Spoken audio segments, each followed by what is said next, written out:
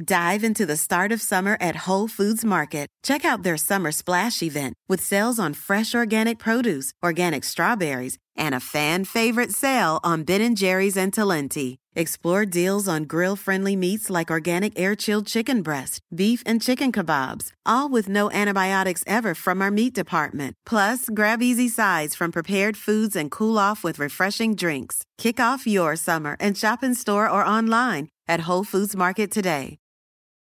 Do you want a beautiful lawn? Enter TruGreen, the easiest way to get a great lawn. Just water and mow, and they'll do the rest. Weed control, fertilization, aeration, and more. TruGreen is the official lawn care treatment provider of the PGA Tour, and they have a verified best price, which guarantees you the lowest price with no compromise on quality. You do you. Let TruGreen do your lawn care. Visit TruGreen.com, TruGreen.com, to get the best lawn at the best price with the best people. Guaranteed.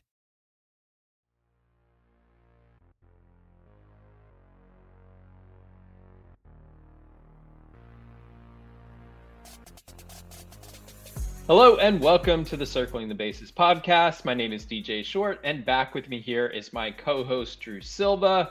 The MLB trade deadline is fast approaching. What are we, about 4 days from that August 2nd deadline? And we've already seen a couple of deals go down, including Andrew Benintendi to the Yankees on Wednesday. Still a lot to be determined in advance of Tuesday's trade deadline. And in order to dig into all that, we're happy to be joined by JP Morosi of MLB Network and also contributing right here at NBC Sports. JP, thanks so much for coming on the show. We're big fans of your work. Thanks, DJ and Drew. This is one of the very best times of the baseball year. I love it. I love it because I get probably the highest number of questions from fans this year, at this time of year, than almost any other time of year. Because to be honest, the World Series, it's always hard to project who's going to win the World Series. But at the deadline, like, we're supposed to know. Like today, just going around town, hey, Morosi, where's Juan Soto going? I said, guys, I'm trying to find out. Okay, like I promise you, as soon as I know this, I will let you know. But it is, it's a lot of fun, and I'm really thrilled to be talking to you guys. Thanks so much for the invite, and you guys do a great job, so it's my pleasure. For someone who like tracks news the way that you do, yeah, this is like Christmas. And DJ and I have followed your work for a long time. One of the most thorough news breakers out there, I would say. You never put out something that seems flimsy. And I'm a huge hockey fan too, like you are, but we'll save DJ and the listeners all that stuff, as you can tell by all the Blues paraphernalia. Love it. And by the way, the quick parenthetical, I will say this, and I'm going to give an homage to Drew's hometown. One of my favorite team-related social media things I've ever seen was the Blues putting out this little clip from rookie development camp, and you've probably seen this, of the Blues mentioning various parts of St. Louis and asking the young players to pronounce them. The best part of it is one of their young prospects was actually from Quebec, and so he's pronouncing them, the French words in St. Louis, correctly. But here comes the buzzer. And it's not Crève Coeur, it's Crève Coeur. And so, like, the way that it's like, ding, ding, ding, it's like none of it sort of makes sense unless you spend a lot of time there, which I just loved. I love, like, local linguistic things, and that just, like, warmed my heart, made me laugh. It was perfect. Yeah, there's, like, they had street names, like, we call it Gravois, but it's Gravois, or Spady, but it's, like, I don't even know how to do that one. And then it's not Bellefontaine, it's Bellefountain. Bellefountain. So Bolduc pronounces it as a Bellefontaine. Oh, wrong, it's Bellefountain, actually. So well done, perfectly said. There's a Choteau Avenue. We call it Choteau, and he's like, Chateau? Yeah, that was really great. In Houston Street in the exactly. City, in well said, DJ. I love it. That is, there are those street names that instantly mark you as a local or not, and both New York and St. Louis have them. I love it. But whenever you tweet something hockey, I like to read the comments on those sometimes, because it's like, announce Soto, no one cares about hockey. I know. Oh, that's exactly. I'm lucky that by working for NHL Network, I can at least say, hey, it is part of my job. Yes, It is true that a majority of my job is baseball, but I can at least say it is a part of my job. So I appreciate that, Drew. And yes, a lot of great memories of covering the Blues during that Stanley Cup Finals run, and of course winning the Cup there in 2019. Yeah, I mean, guess, we might ask you about Juan Soto. Yeah, I was going to say we should go for probably, it. Yeah, I'm sorry. I digress. Spoiler alert. I sometimes do digress, but please, on with the trade deadline. My apologies. Well, one thing I'll say is, like, with the expanded playoffs, have you noticed sort of an uptick in enthusiasm from fan bases? Just because if you're 500, you got a shot. Like, Orioles fans should be excited right now. Oh yeah, they definitely should. Now, certainly, I'm speaking to you from my beloved home state of Michigan, where I would say the postseason enthusiasm is not exactly at an all-time high, but we are building there hopefully at some point in the future. But you're right, and that's where the Orioles for me are a favorite topic of mine, because I think that it's very subjective. But guess what? A lot of things in baseball still are, because a lot of it has to do with ownership and where a management team is and what the expectations are internally. The Orioles fans have had to deal with losing for a long time. And so for me, this might not sound logical to everybody, but I'm going to say it anyway. The Orioles, to me, there is a better argument from where I sit for Baltimore to be a buyer of at least the right sort of controllable pitching than it is the White Sox. The White Sox have disappointed all season long. They have not really shown that energy and that second half push that you expect of a contending team. They've just been mediocre to below mediocre all season long without a ton of momentum that tells me that they're going to be the team that we thought they were going to be in spring training. Whereas the Orioles, when you have asked your fan base to be this patient for this long, I really think it's incumbent on the ownership and the front office to reward that. And they should not trade Trey Mancini. I understand that in a vacuum, proper asset management, sure. Do I think they're going to beat the Yankees in the playoffs? No. But sometimes making it is a worthwhile endeavor. When the Pirates ended their drought, it mattered that they got to the wild card game and hosted it. Okay, that was important. And I think it's important that we consider the context in saying buy or sell or hold for certain teams. If you're Baltimore, and if you have the right controllable arm, if Pablo Lopez is available, get him, because he's going to help your team in what is beginning to be an opening of a competitive window. The White Sox, for me, their window might be closing without them ever having actually won something. And I think that's why we have to not just look at the granular numbers of, okay, well, this team is above 500, therefore they should buy. Well, I'm not so sure of that. I think you have to consider how patient the fans have been, what the overall environment is around the team. And the Orioles are a team that I believe should reward the patience of their fans by at the very least holding and probably buying if it's the right long-term pitching. Yeah, I mean, it's not like Mancini and Jorge Lopez is going to get you like a huge haul of prospects anyway. Right. Like, if they get a little starting pitching depth and get those pitchers into that ballpark, which has become pitcher friendly all of a sudden with the left field wall moved back. I mean, who's to say they can't get one of those wild card spots? They might even, I mean, they would be like the team that I would root for to get one. Right. Yeah. And I don't know. They've generated so much excitement. I get that this is still a rebuilding operation, but if you've got a little taste of success and you've got a chance to, put yourself over the Guardians, like it's not like a loaded field there in the AL wildcard race. They can totally compete, I think, with the energy they've shown, the comeback wins that they've had. I know that's like kind of intangible stuff, but actually maybe it is tangible stuff that they're coming back and winning baseball games, and they're doing it in all kinds of ways. They're one of my favorite teams to like tune into on MLB TV right now. Yeah, for sure. And yes, and Drew, you're exactly right. And the other part about this and where the subjective somewhat gives way to the objective is they're a relevant team now. Relevant. The fans there care about them. Yeah. And when you build up an organization and sort of open that competitive window, fans want to buy tickets and interact with your team and engage with the product, which is the team on the field. And that becomes very tangible very quickly. It's just, to me, you're asking a lot of fans to be patient longer than the results suggest they should have to be patient. Okay. Like the results are starting to look good. Boston, perfect example. I think Baltimore should buy or at least hold.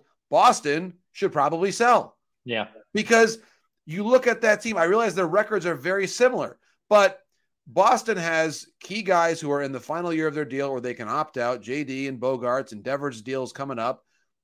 For Boston, do you trade Bogaerts and JD and then sign Devers long-term? I would say this. I actually made this comment a couple of days ago, and I fully believe it. If you told a Red Sox fan on this day, you could have two options. Option one, you keep everybody together, make the playoffs, and win a round, but lose in the division series or the ALCS, and then you eventually lose Devers. So win, have a good year, make the playoffs, but lose Devers in the long term. Or trade Bogaerts and JD, take that savings, improve the farm system, sign Devers long term, and miss the playoffs. I really believe Red Sox fans would choose option two. They really would. I think so. And look at this. And so for me, making the playoffs means way less to the Red Sox and the White Sox than it does to the Orioles, and more importantly, the Orioles fans. Similarly, the Mariners fans. It means a lot to them. Oh, yeah. And so I think we have to understand where we're at with some of these organizations and what their fan bases see. There's not a way that I see the Red Sox beating the Astros or the Yankees in a 7-game series. Sure. And that's, to me, in Boston, that's a failed season. But if the Orioles lose in the ALDS to the Yankees, hey, that's a pretty great year. Same thing, honestly, with the Mariners, right? Yeah, totally. And I think Pablo Lopez is a great example because you can be opportunistic, and it's not just about this year. It's about next year, and he could lead a rotation with Grayson Rodriguez when he's ready, DL Hall, John Means is eventually going to be back. Tyler Wells has shown some ability there. So that would be a smart move for a team who has a lot of up-the-middle position player talent to supplement that rotation with an arm that could be there for another couple of years. Very well said. Very well said. There are a couple of controllable arms out there, like Frankie Montas, Luis Castillo. I doubt they would do the top level guys, but there are options out there where they can. This isn't just a rental situation. Right. Exactly right. And I think that the final point I was going to make too is that when your farm system is as good as Baltimore's is and has been, like you've got your cornerstone catcher. Mountcastle's going to be a guy for you for a long time. Hayes all of a sudden has become a dependable bat. You've got Santander. We'll see what his future looks like, and obviously they hope to sign Mancini. But I'm mentioning now multiple everyday players that they've already got. So if you've done your job well, and I believe Mike Elias has done his job well, then you don't need to make this trade. To your point earlier, Drew, about what the value is going to be coming back. Like, so if Mancini in the last year of his deal gets you back a AA starter who maybe is not in the top 100 prospects according to MLB Pipeline for the overall industry, where's the value added there relative to what you've already got in house? You've done your job well. You've got a good foundation. Go play. It's different if you're the White Sox or the Red Sox who have work to do. Right. And I think that's what this expanded playoffs has done is sort of make you rethink that logic where, if there was not this many playoff teams, the Orioles would obviously be a seller. There wouldn't even be any second thought to that. But there are these young teams on the rise that have some upside, and the Mariners are in there too. We're suddenly like, hey, we got an opportunity. And so I love how that's sort of changed the mindset around the trade deadline. I think that's a great place to start here. We will start with Juan Soto because everyone is talking about him, and they should be. He's a generational talent. A player like him only comes around so often. And he's still, just 23 years old. It's amazing. So basically, whoever acquires Soto will not only get him for this year, but 2 more seasons before his free agency. Whether whoever acquires him will be able to sign him long-term, who knows? But you're still going to get, potentially 3 postseasons out of Juan Soto. Let's just say that. So the teams that everyone's hearing about right now is potentially top contenders for his services, the Cardinals and the Padres. JP, is that sort of what you're hearing as the leading contenders, or is it a wider field than that? I think both. I think those are the 2 leading contenders. I also think that more teams are involved at varying levels depending on how the market plays out. I have covered this sport too long to count out the Dodgers here because we know that they've got probably the best farm system in the sport, at least the best farm system among the buying teams right now. So they can make this move if they want to. What I wonder is, if they made this move, how does that affect their plans for Trey Turner in the long term? I think the reality with the Dodgers, you look at the way this team is built and the outfield going forward. If you're not sure about where Bellinger fits long term, and obviously Muncy's coming off of a down year, Trey Turner's going to be a free agent after the season's over, you probably do need a bat, right? I mean, like, you probably, even with Freddie Freeman, even with Mookie, you probably need one more bat. And it'd be kind of nice if it's left-handed, just in case Muncy doesn't fully come back. And if you want to non-tender or move on from Bellinger, depending on how things play out, it'd be nice if it's a lefty. You've got Will Smith already there. You've got Betts, obviously Freddie. I think, you've got Lux from the left side too. I just think that when you look at the makeup of the Dodgers roster, Soto fits them very well. Their farm system is in great shape. Will Rhymes does a great job there as their farm director. Billy Gasparino has done a tremendous job bringing in talent from a domestic side on the scout as a scouting director. So for me, there's no chance I'm going to count out the Dodgers, especially because we know this: the Nationals and Dodgers just did a huge deal. By the way, how soon we forget, the Dodgers and Nationals did a massive deal a year ago when it just looked as if the Padres were going to get a superstar or two from the Nationals. I did forget about that. And here we are again. Okay, so guess who's not going to get super excited? Say, the Padres got it in the bag. I'm not so sure about that. We got to wait a minute because even when it looked like the Padres were on the 1-inch line, here came Andrew Friedman, and they weren't on the 1-inch line all of a sudden. So I think that we got to remember that history. The Padres are a very aggressive team. We know they're desperate to get that splash and to win those potential superstar acquisitions away from the Dodgers. We know that they're lurking there in the distance. And again, it's the same exact rationale of why the Padres wanted Scherzer and Turner a year ago. And honestly, their failure to get them, maybe the Padres were going to miss the playoffs no matter what, but there's very little doubt for me that not having Scherzer and Turner last year hastened the demise of the Padres last season and the firing of Jay Stingler. I mean, that was a direct correlation. So I think the Padres, they don't have quite as much to trade anymore. The Mackenzie Gore injury this week doesn't help them. That's certainly a concern. But I think we cannot forget them because the Padres are sufficiently desperate, in my estimation. And AJ Preller, as we know, is always up for a big trade. Finally, I think the Cardinals, for me, what I like about them in this conversation is they have the right now piece to be a carrying piece in the deal. Whether it's Dylan Carlson, whether it's Nolan Gorman, they can give up a major league bona fide everyday player. I'd be surprised if they gave up Edman, but I think they've got players in the 0 to 3 range who are good, who are legitimate everyday players. And so I think that they've got that piece. They've got Mason Wynn, who had the best arm we saw at the Futures game, just so happens he plays shortstop. Jordan Walker, really good outfielder. They've got Liberatore as well. But the reason why we're talking about Soto, and he's admittedly not having that great of a year by his own standards. He's having a really good year. He's not having an MVP year. I think we should sort of keep that in mind a little bit as we talk about him. But remember this, Juan Soto is younger than 12 players who were in the Futures game. Well, 12 of the stars of tomorrow, 12 promising young talents, the youngest bright stars in our game, are older than Juan Soto.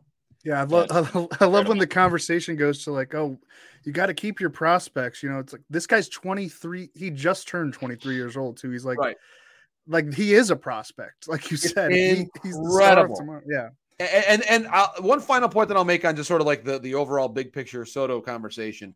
I find it funny, ironic funny, sort of humorous funny, when I've been asked, well, is there pressure on the team acquiring Soto to sign him long term?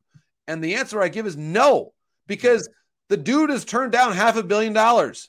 I don't think he's going to accept 440 was a no, but 441. You know what? Now I'm thinking about this one. No, He's just not going to sign unless the number starts with a 5. Yeah. And so we're just not even going to have to worry about that. This trade is clear cut, period, the end, 2.5 years of Juan Soto. That's what you're getting. You're not going to get some extension and negotiate a contract. There's nothing happening like that. He's not going to sign for 441 or 442 or 444 in a week. That's not going to happen. So he clearly wants to be a free agent. So I think, honestly, it's kind of given clarity to the whole situation. It's let everybody off the hook. The Nationals can trade him with a clear conscience and say, look, we tried. We offered the guy darn near $500 million. And he said no.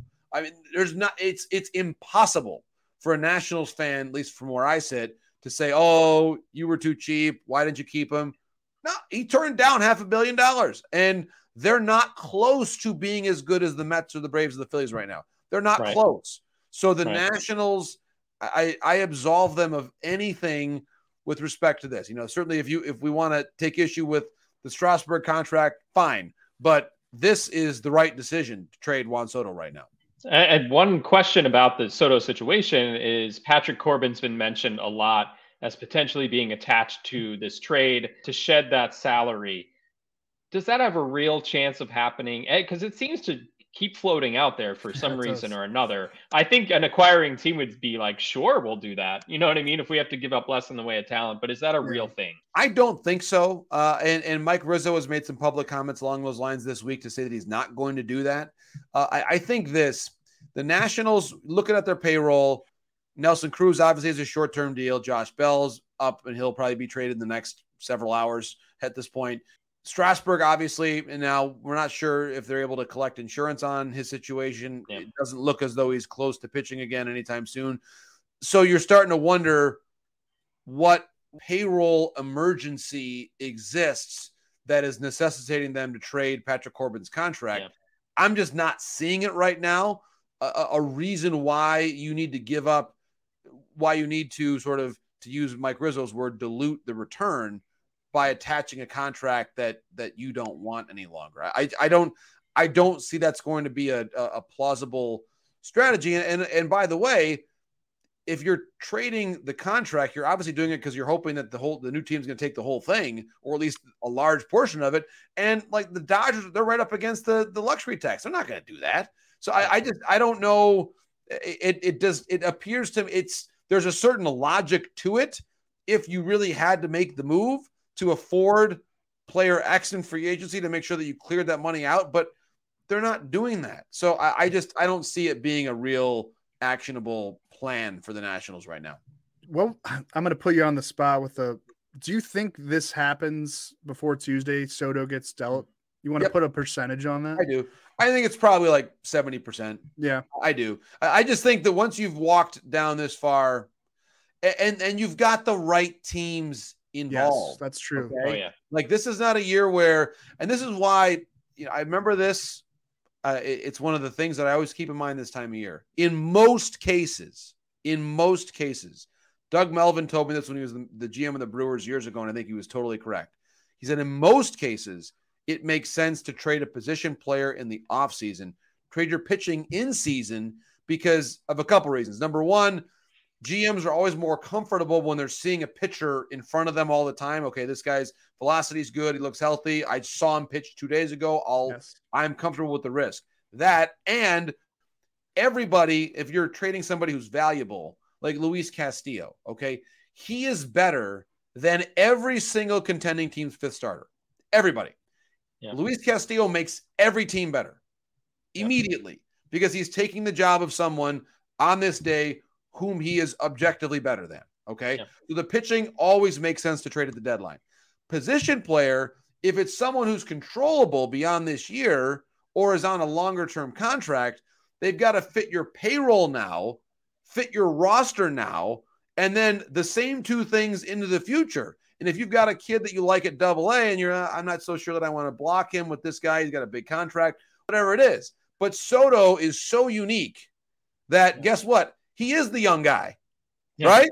So he is the young guy. And by the way, without him being on this $500 million deal, like he's making what, $17 million this year. So he'll get obviously a huge raise, Yeah. but like the Dodgers can handle that. So can the Padres, and so can the Cardinals. So you're not having to bring somebody in who creates all kinds of unwieldy decisions. The Padres outfield has been transient, to say the very least, this season. So you can put him anywhere you want to. The Cardinals, if they make this deal, they're probably trading them Carlson. They've had some injuries out there. So he fits everybody. And so I think, and Bellinger, he might be let go after this season. So there's ways that he fits all these teams that we're talking about. I think the Yankees, obviously, with the Benintendi move, they're probably no longer in that group of three that make the most sense for Soto, but it's the Yankees, and it's hard to know for sure. Yeah, and with Luis Severino going down, and the Yankees kind of have been a bit more mortal this month in July. Do we see them making a trade for a starting pitcher? I think they should. And this is where a starter, like one name that makes a ton of sense for a lot of teams that I think it maybe has not been talked about enough is Martin Perez from Texas, because he is someone that has some bullpen experience, great teammate. He's been in the playoffs before, really sort of comfortable personality. When you're already a good team, you want to bring in people that sort of fit your culture and blend well with the clubhouse that you've got.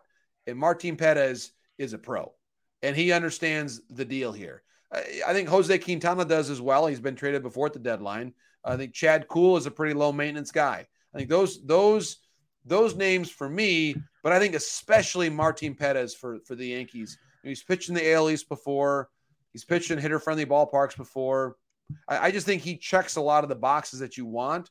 And if your rotation is healthier than you expect it to be, he would probably pitch out of the bullpen and do quite well in that role. And certainly with the Michael King situation, they need help there as well. So I do think, and by the way, we think about Texas, you could try to 2-for-1, Matt Moore is there and pitching pretty well to the bullpen as well. So there's a few different possibilities there, but I think the Rangers, clearly with the way the Mariners have played, I think the Rangers are definite sellers, and I would pay very close attention to those two lefties I mentioned there in Perez and Moore.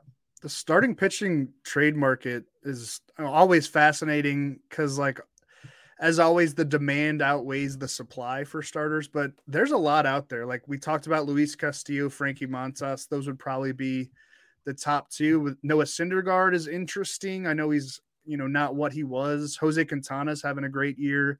Tyler Mahle has looked healthy since coming off that shoulder scare. Maybe Madison Bumgarner. I know that's a big contract. We talked about Pablo Lopez, Chad Kuhl, Martin Perez. Like these are pretty high impact starters. If the Giants want to, sell some of their starters, Tarek Skubal, if the Tigers really are serious about listening on him, have you heard any news about what the Tigers plan to do, by the way? It's a great question. Yeah, certainly here in Michigan, I know there's lots of discussion about it. I don't think that they should trade Skubal for a couple reasons. Number one, they spent a lot of time this year saying that they're beginning a competitive window, and I don't really see how that makes a ton of sense. If you're trading Skubal, you would want to get back a controllable left-handed starter like Tarek Skubal. So I just don't know that really is the right strategy to take. And even then, his value is down a little bit from what it was in April and May. So I don't get it. I mean, I can understand that the Tigers probably feel as though they should have maximized Fulmer's value and traded him back in 2017 when they had the chance to. They could have gotten probably a significant franchise-changing deal at that point in time. They whiffed. Obviously, Fulmer's done a great job of remaking himself as a really good reliever.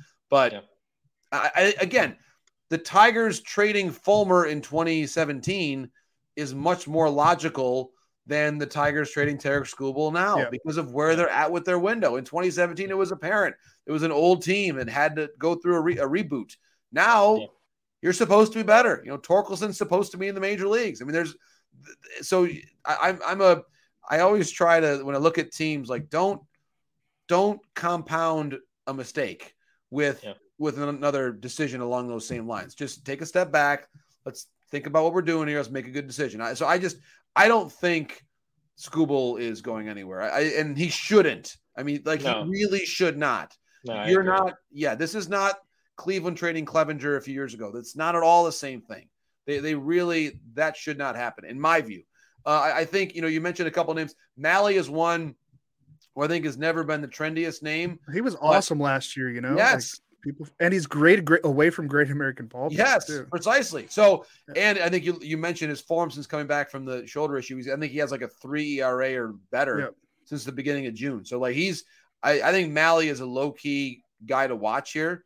Montas worries me a bit. There's been injuries and inconsistency there that make me a little hesitant.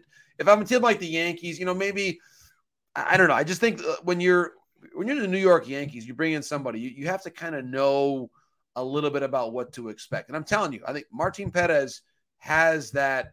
He's pitched in the playoffs before. He's pitched, in some pretty. I remember he started, I think, one of those key games against Toronto, whether it was 15 or 16, as just a younger pitcher. I mean, he's not going to be afraid by Yankee Stadium. And I think that you need to have at least a little bit of understanding. The other team that for me, like, what does Boston do with their pitching?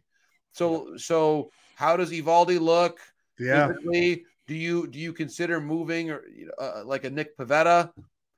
For me, Boston is to me, their situation should be clearer than a lot of other teams. Their standard is and always should be, can we beat the Yankees? And they can't.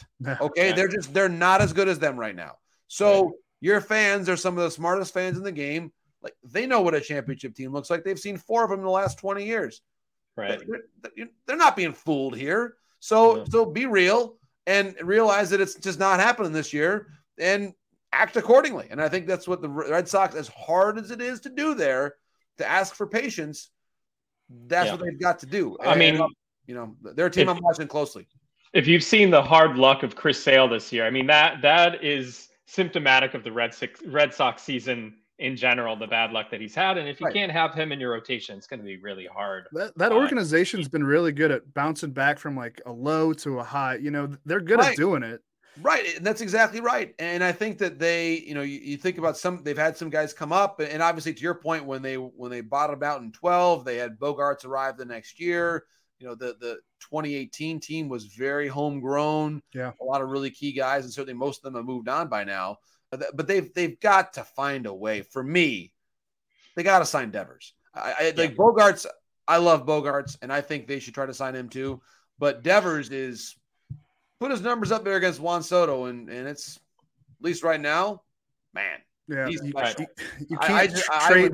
You can't trade Mookie Betts and then not extend Devers. Totally. Exactly. Totally. I mean, that's a great point, Drew. So, like, what's your end game? You are the Boston Red Sox. Okay, like at some point in time, you can't just like start trading away your generational players that won you a World Series. It just not when you're Boston and not when they're in their 20s. It's different. I'm not talking about the Tigers trading Verlander and Upton when it was apparent that was what they were supposed to do. Yeah. This is a different situation, and they've got to keep at least one of the two. And I just think Devers, with his age and production at that position, is just special. For sure. And at least with Bogaerts, whatever his next contract is going to be, it's going to be in his 30s. So his decline will come in there sometime. So Devers is the one to sign. And after, letting Betts go as they did and seeing him thrive in Los Angeles, they got to get that done. No question. They do. I think there's a lot of pressure on them for that reason. And I thought Alex Spear wrote a really good piece about, or it was Chris Gasper actually wrote a great piece about Mookie during the All-Star game, and just he should still be a Red Sox. Like there should have been a way to make that work, and I think there were some lessons learned there that should inform a relatively discerning judgment on the part of the Red Sox that whatever our next good team looks like, Devers is playing third base on it. So let's not try to get too clever here. I mean, there's no way that organization can maximize value on Devers, because they need a player like him to help guide them to that next chapter, which seems to be starting right about now. Dive into the start of summer at Whole Foods Market. Check out their Summer Splash event with sales on fresh organic produce, organic strawberries, and a fan-favorite sale on Ben & Jerry's and Talenti. Explore deals on grill-friendly meats like organic air-chilled chicken breast, beef and chicken kebabs, all with no antibiotics ever from our meat department. Plus, grab easy sides from prepared foods and cool off with refreshing drinks. Kick off your summer and shop in store or online at Whole Foods Market today. The longest field goal ever attempted is 76 yards. The longest field goal ever missed? Also 76 yards. Why bring this up? Because knowing your limits matters, both when you're kicking a field goal and when you gamble. Betting more than you're comfortable with is like trying a 70-yard field goal. It probably won't go well.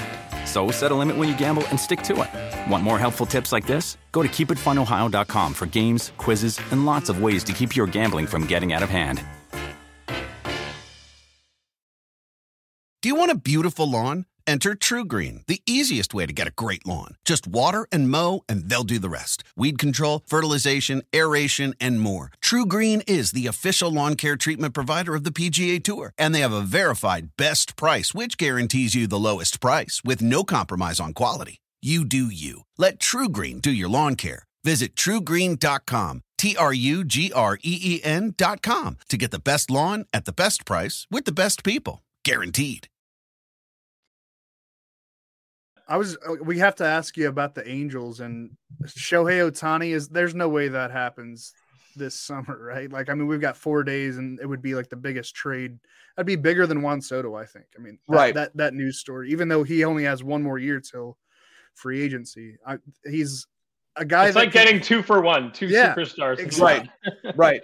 Well, every team's like, hey, we need a starter and we need a bat. Hey, we just got Let's get him. Let's go get him. So to your point, Drew and DJ, it was interesting. It was a little bit of a thought exercise that I was kind of, mentioning to people in the last several days, sort of before the weekend, to say, okay, if you were going to trade a year and a half of Ohtani versus 2.5 years of Soto, which is more valuable?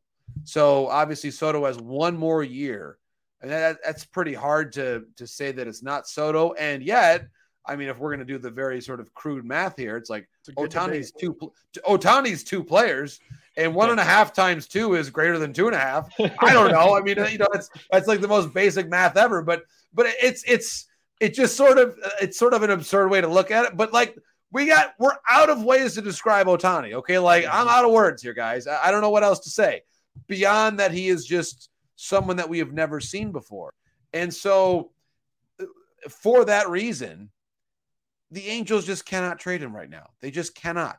I mean, I do believe there is at least a segment of the organization. And if I were to sort of offer a little conjecture here, it would seem logical that the front office will do its diligence and say, hey, okay, make me a totally crazy offer for Ohtani, and we'll talk about it.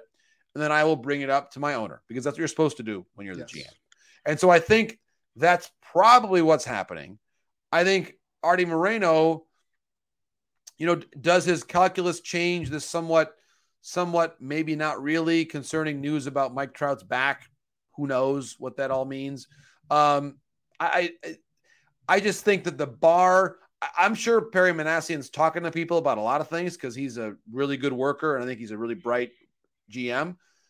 But I don't think that he is going to present an offer to Artie Moreno that Artie looks at and says, yep, this makes us a better organization. I didn't say roster notice. I said organization, because look at an Angels game, all the advertisements, global companies, partnerships, corporate relationships, sponsorships. You trade the guy who's driven a lot of that in the middle of the year with Trout on the injured list. Like, what are we doing here? So I just think, as hard as it is for them to say, I look at it 2 different ways. Pure roster management, you trade them right now. Yeah. But that's not the question here. This is not a fancy team. This is a business. And you're trying to get a new ballpark. It's just, this is something where you might lose them. You might lose them for nothing. You might. Yeah. But just let it go to free agency. Right. Yeah. You might lose them for a pick at the end of the day. But you know what? Let's not forget, and I'm just, this is sort of maybe my sense of fairness here a little bit. you got him for darn near nothing to begin with. Okay. Yep. Right. So let's not get greedy here. You didn't have to give him a 9-figure deal to bring him over. Okay. So let's not say, well, where's my big payout? That's not really how this whole relationship started. Okay. So I think for me, you kind of got to do right by now, unless he comes to you and says, I want out and I'm not happy here anymore. I don't think he's done that. I think he's kind of tired of losing. He's kind of hinted that he wants to test free agency. Yeah. And so that's where, I would say the only way that this happens, okay, is if Ohtani goes to Artie and Perry and says, listen, to circle back to what we just talked about, you got me for on a pretty darn good deal. I would submit the best and most team-friendly signing bonus in the modern history of professional sports. Okay. Yeah, hard to argue. So period. I mean, like, show me a better deal than that. So if he comes to you and says, listen, I gave you guys 4.5 years of primo production. And the situation here that I'm seeing, I don't like. You got me at a bargain to begin with, and I want out. If that's what his agent says to Artie, and if Artie says, I want to do right by you, and my obligation is to you, and to sort of do the right thing for you and for the sport, if they feel like him going to fill in the blank team is better for baseball, I can accept that. But the only way this deal happens, in my view, is if it's driven by Shohei Ohtani himself. Yep. Yeah. I think that's a real good summation of that situation. I wouldn't. Yeah, I think it's just going to go to free agency, and then like it's going to be assuming he's still doing what he's doing, what he's done. I think it's going to be the craziest like bidding war. How do you even value the guy? Well, that's it, Drew. That's a great point, and that's why. And the only part of that thought exercise with comparing 2.5 years of Soto with 1.5 of Ohtani that sort of trips me up a little bit is that, to your point, like, we're one elbow twinge away from this whole plan not being what it is. And I'm a little more sure of what Juan Soto looks like in 2 years than I am Ohtani, just because of the uniqueness of the overall plan. I think he's just going to break the AAV record by double. And if he keeps it up, he should. He should. God bless, man. It's amazing. I would struggle if I was an owner to like give him 10 years, but if you could do like 5 years, $75 million a year or something, like something, it's going to be a weird. Oh, he'll break the AAV. Yeah, he'll break the Max Scherzer AAV. There's no question about that. So there is a trade that's been reported. It's not a major trade, but it's one I'm still trying to figure out as a Mets fan. So Ken Rosenthal, our buddy, he reports the Mets are acquiring Tyler Naquin and left-handed reliever Philip Deal from the Reds, minor leaguers going to the Reds. I don't understand that one because Naquin is a left-handed outfielder. The Mets, he's pretty good. Weird. I mean, he could. I mean, he's a good fielder. But I don't know what that does. That mean maybe someone's hurt? I don't know. Like I'm trying to figure that one out. Honestly, could be. I'm thinking about their group. I mean, obviously they've had some injury issues with Canna a little bit earlier in the year. Marte's been pretty durable this year, but certainly by his standards. It is a little surprising, but what it also leads me to believe is that there's maybe another move that sort of hinges on it. I mean, I think obviously Dom Smith has had some interest, and certainly I know he's spent a lot of the year at the minor league level, but maybe they want to get a little extra protection. I mean, the good thing for the Mets, where they're fortunate, is they've got, and this is where, Buck Showalter always knows how to get the most out of his players. They have one of the very best, in my view, sort of utility multi-position infielders in Guillorme, who I think is, I think Guillorme is really good. And McNeil is hitting again, and Escobar has picked it up a little bit since the beginning of the year. I think that they got a really good team, and I think that Naquin is a good depth piece. Obviously, this is not a show-stopping type of a trade, but I think it addresses a need, and maybe to your point, if Nimmo or anybody else, if there's any kind of issue that they've got with their outfield, Naquin can address a lot of he's good coverage for you. And let's remember about where we're at as a sport. There's no more August 31. So you got to if you're going to make your move, sometimes I think, we might see teams making moves to add a second lefty that they'll be able to park at AAA for a while. a third catcher to put a AAA. Those kinds of moves, I think, are important, and they can help a team.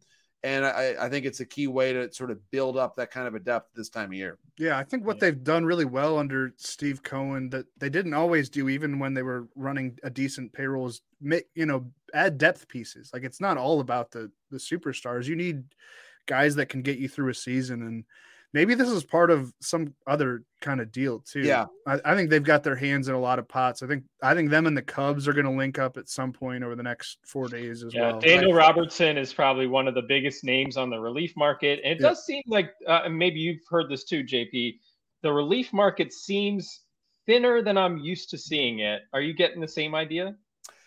I think to a degree, but I would also say, DJ, that sometimes relievers that you don't expect to move will move. Guys that have a little more control on them. I think that's another thing. Who was talking about Clay Holmes last year before the deadline?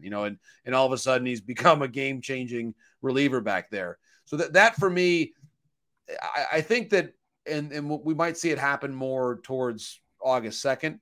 But when you're talking trade with a team, I think the savvy GMs, and it's sort of that last little bit of negotiating, and it's always, you don't want to jeopardize a deal over this, but it's important.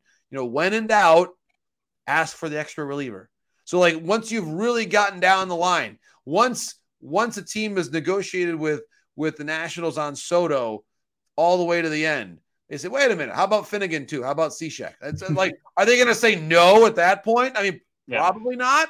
And so I think that's kind of the Clay Holmes story. I mean, like that. I mean, granted, the Yankees had some pretty good reports on him, obviously, but that's the kind of move that can change a team. And so Clay Holmes was not a pending free agent, but he was a guy that made sense because of where the Pirates were. So if you're the Tigers, I don't think that Gregory Soto is going anywhere. I would be stunned if he did, but Joe Jimenez might, and they've got Andrew Chafin, they've got Fulmer. I mean, so all those guys should be in play. The Royals, they've got a number of relievers that should be in play, not just the obvious, maybe like a Scott Barlow. I mean, they should move a lot of different guys. I mean, once you're clearly a seller, own it, right? Yeah, unload the bullpen. Right. There are very few teams in the American League, at least, that are like obvious. You should move your bullpen pieces. Detroit, yes. KC, yes. Oakland, the Angels, and probably Texas. So only 5, really. I mean, that's that's not sure. It's not that many, but again, Texas should move more. Those are the kind of decisions that you probably should look to make, and probably even some names that are not as obvious besides more, because you're not going for a guy like in Oakland, Trevino or Lou Trevino, who was not really having by numbers an awesome year, but he's been there before, and he could just as easily have a great second half, even if he had the first half that was a little up and down. I think Trevino's a guy that I'd watch carefully this year at the deadline. Daniel Bard. Bard. Yep, there you go.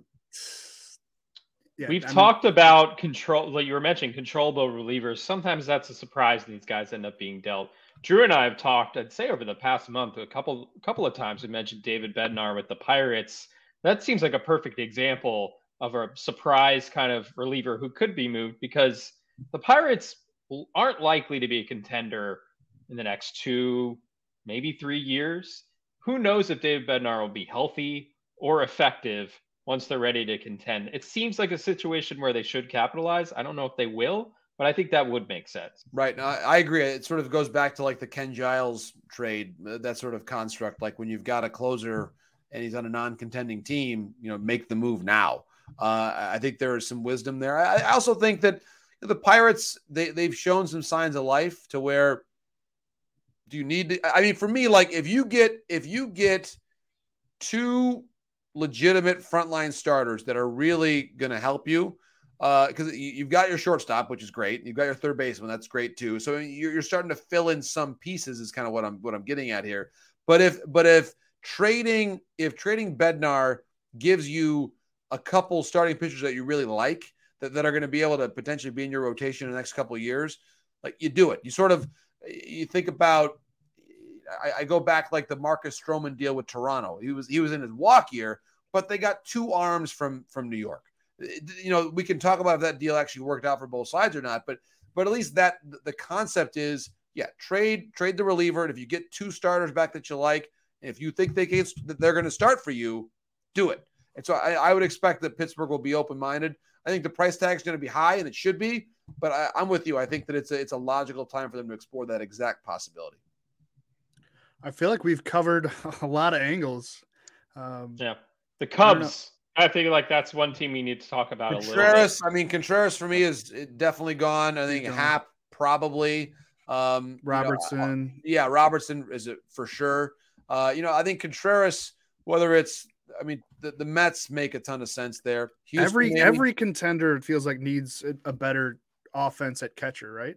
Right. Almost every contender. I guess Alejandro, Toronto's fine. Except for Toronto, who has 3 catchers. And that's one team that I'm watching. Do you trade Gabriel Moreno at this point in time? Do you trade a Danny Jansen? Kirk, to me, keep him, love him. Don't move that guy. But I think the other 2 catchers, Toronto's in such a unique position because they've had to give up some players from the minor leagues in the last couple of years. So don't do that again. Just maybe give up a major league catcher, because a lot of teams that are just starting to build themselves up again need a legitimate good major league catcher. And Gabriel Moreno and Jansen are more than qualified on those merits. Yeah, totally agree. Well, we will have to have you back because the World Baseball Classic is coming. Amen. We love the World Baseball Classic. So we will definitely have you back to talk about the World Baseball Classic. But, trade deadline, we got to get through that first. We had the postseason. But I miss the World Baseball Classic. It's so much fun. Me too. And I'm sure you do too. Oh, love it. So, you call me any day, any cold January day when you need a topic, send me that email that says, hey, John, we got to talk about how the Puerto Rican infield is going to look. And I'll be there. 5 minutes, guys. I'll be there in 5 minutes. We're going to do Baez, Correa, where are we all going to be? You just let me know, and we'll make it happen, okay? I love it, JP. Thank you so much. Thank you. Thanks, Drew. It was my pleasure. Enjoy the trade deadline in the second half here, guys. Thanks so much. Thank you. So for our listeners, just a quick note before we go. Weekends are better with MLB Sunday leadoff coverage presented by Uber Eats. Catch the Tigers take on the Blue Jays in Toronto on Sunday, July 31st at 11:30 Eastern, live on Peacock. To learn more, go to peacocktv.com/MLB. And if you want a chance to win $25,000 on the game, download the NBC Sports Predictor app powered by PointsBet and enter Sunday's free Grand Slam Pick'em contest. If you like what you're hearing with this show, make sure to subscribe wherever you get your podcasts. And if you're listening on Apple Podcasts, please rate and review if you don't mind. Follow us on Twitter if you don't already. I'm at DJ Short. Drew is at Drew Silv. Take care, everyone, and we will see you next time.